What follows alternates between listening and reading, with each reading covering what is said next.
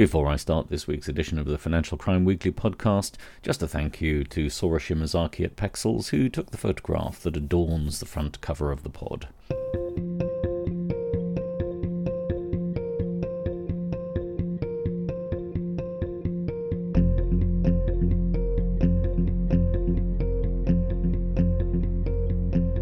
Hello and welcome to This Week in Financial Crime. I'm your host, Chris Kirkbride. A bit quiet week this week. Not so much, which is a good thing. Sanctions top the list of stories again, but there's not much there, but there are a few bits that are of interest. Some moves to combat benefit fraud, some bribery news, old and new, and news of another upcoming special of the Financial Crime Weekly. Let's start with sanctions. Scale and speed of Russian sanctions is really starting to slow globally, as the most notable industries and individuals seem to have been sanctioned by now. The stories now have a mopping up sense about them, but it certainly doesn't mean it's the end of things. We'll start with the UK, where it has been a quiet week on the sanctions front, which is welcome to anyone, I suppose, who's had to deal with the continuing compliance consequences of the Russian invasion of Ukraine. A few limited points to note. First, in relation to targeted individuals, we've mentioned over previous weeks the sanctions imposed on Roman Abramovich, ally of Putin, with extensive financial interests in the Russian Federation, as well as being the owner of Chelsea Football Club. Chelsea Football Club, which has been up for sale for nearly 3 months, will finally complete its sale to the Todd Boehly Clear Lake Capital Consortium. According to reports, the sale process has reached a definitive stage, having received UK government approval, and will go through on Monday, the 30th of May. This isn't a moment too soon, since the licence under which Chelsea FC have been operating since 10th of March 2022 comes to an end on the 31st of May 2022, this coming Tuesday.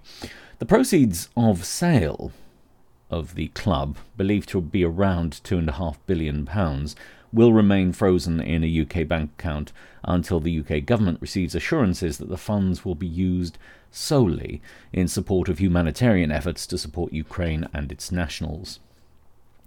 The second story from the UK relates to Alexander Lebedev, whom we reported last week had been sanctioned by the Canadian authorities for his ties to, and as being an alleged enabler of, Putin and his activities. Lebedev is, as yet, not sanctioned either by the US or UK authorities, but that doesn't mean there hasn't been activity in the background. Lebedev, like Abramovich, has financial interests in the Russian Federation, but also links to the UK, where he is the owner of both the Independent and London Evening Standard newspapers. Well, The Guardian reports that Companies House filings show Alexander Lebedev resigned as a director of Independent Print Media Limited on the 22nd of May 2022, as last Sunday. This action, the report suggests, may protect the Independent from any issues relating to sanctions.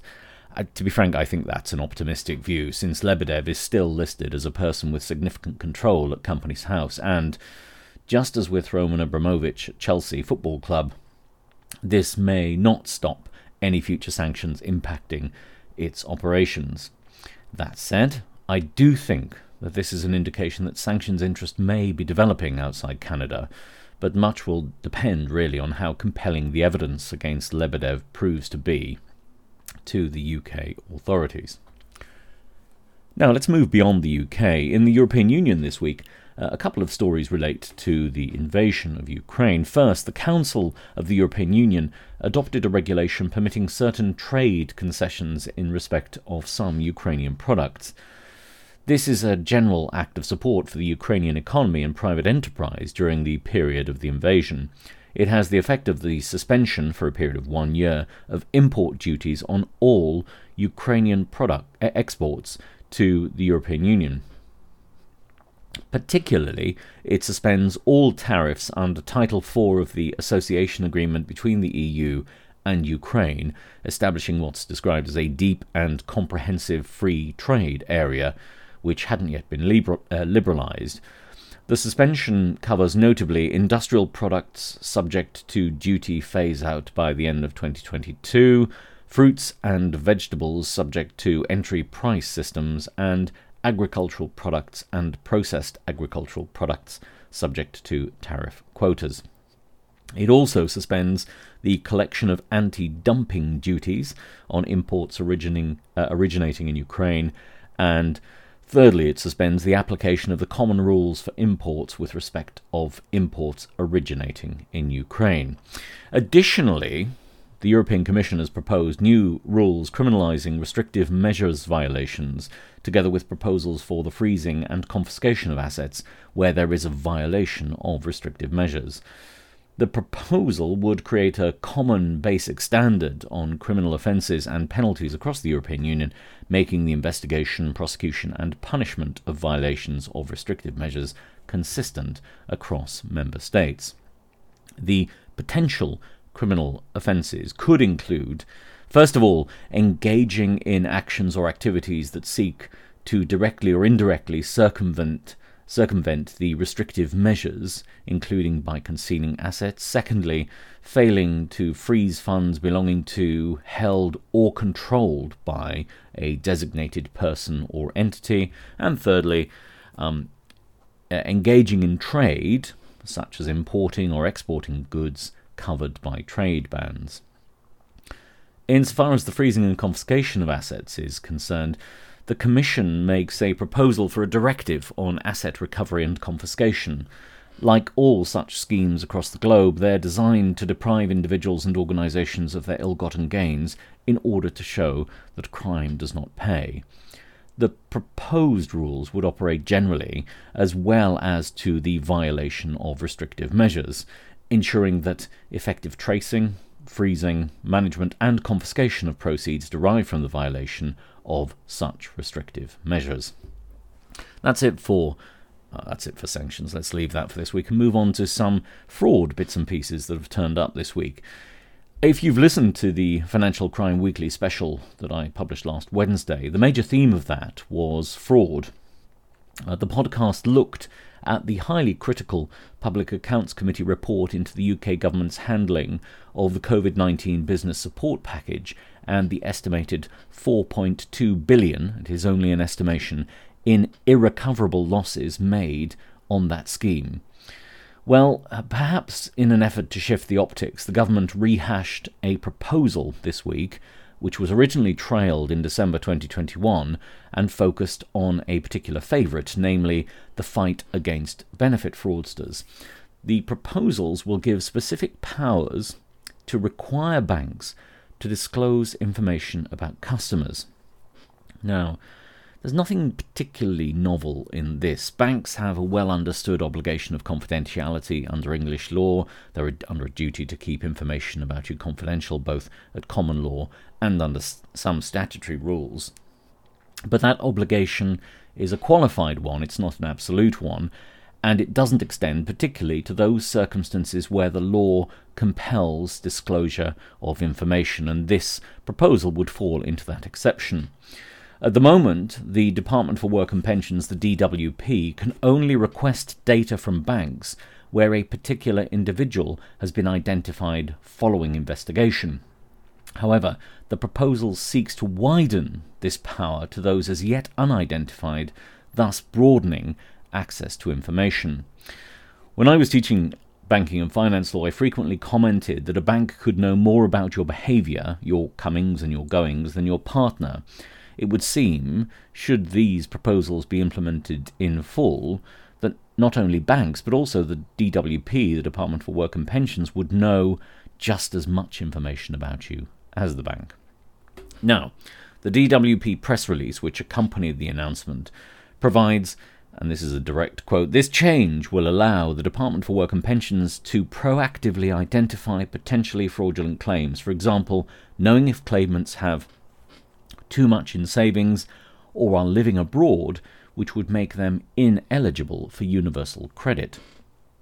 The government estimates that the scheme will save the taxpayer £2 billion once the powers have been implemented, and the implementation date is believed to be next year. Now that figure, large as it is just under half the amount which was lost during the COVID-19 business support scheme frauds. That's it for fraud. I want to end this week's pod by thinking about bribery. Been a couple of bribery stories this week. One old, one new.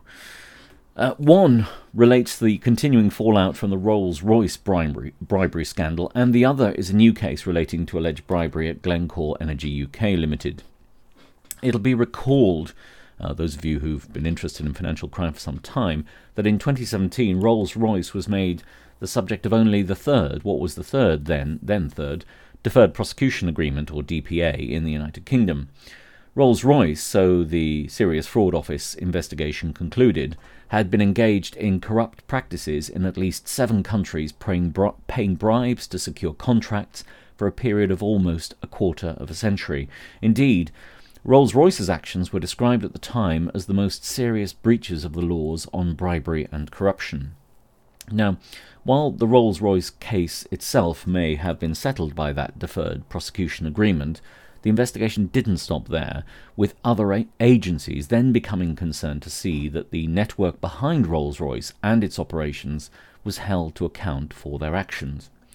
This week, therefore, the Financial Reporting Council, the FRC, announced sanctions against KPMG and someone called Anthony Sykes in relation to the provision of statutory auditing services to the Rolls-Royce Group for its accounts for the financial year to the end of 31st of December 2010. The findings relate particularly to a failure to address the risk of non-compliance by Rolls-Royce with laws and regulations respecting 2 particular sets of payments made by the company to agents in India. Now, these payments, interestingly, represented 2 of the bribery and corruption counts which formed part of the 2017 Deferred Prosecution Agreement to which Rolls-Royce agreed. In terms of the sanctions that the parties KPMG and Mr. Sykes had, well, KPMG received a financial sanction of £4.5 million, which was adjusted after admissions and early disposal to £3,375,000. And in addition to that, it received non-financial sanctions. Now, the non-financial sanctions were a severe reprimand. Secondly, a declaration that the statutory audit report for the audit did not satisfy the relevant requirements, and a requirement that KPMG commission a review by an appropriate external independent expert of the effectiveness of the firm's policies, guidance and procedures for audit work in the area of an audited entity's compliance with laws and regulations. Mr. Sykes, the other party, received a financial sanction of £150,000, which was again adjusted down for admissions that were made by Mr. Sykes and early disposal to £112,500, and non-financial sanctions. Now, the non-financial sanctions, again, comprised of a severe reprimand and also, just like with KPMG, a declaration that the statutory audit report for the audit did not satisfy the relevant requirements. Now, that's the first one, something old. Now for something new. The second story relates to Glencore Energy UK Limited, or Glencore, which has been charged by the Serious Fraud Office with 7 counts of bribery in connection to its oil operations in Cameroon, Equatorial Guinea, Ivory Coast, Nigeria, and South Sudan. The case is that Glencore agents and employees paid bribes worth over $25 million for preferential access to oil, those payments being subsequently approved by Glencore. Glencore indicated at the hearing at Westminster Magistrates Court on Tuesday of this week that they will plead guilty. Presumably, therefore, a deferred prosecution agreement will follow. The SFO investigation was run in parallel with an investigation by the US Department of Justice, which has already dealt with this matter to a significant degree, and also prosecuting authorities in the Netherlands and Switzerland. Glencore is charged with 7 counts of bribery under the Bribery Act 2010. 5 are offences of active bribery under Section 1 of the Bribery Act 2010, and 2 of the corporate offence of failure to prevent bribery under Section 7 of the Bribery Act 2010. Sentencing will take place at Southwark Crown Court on Tuesday, June the 21st. Now, This failure to prevent offence, it's received a reasonable degree of prominence recently, given the Coca-Cola case, which I covered in the Financial Crime Weekly podcast a few weeks ago, where, if you'll remember, Coca-Cola was the victim in a bribery case.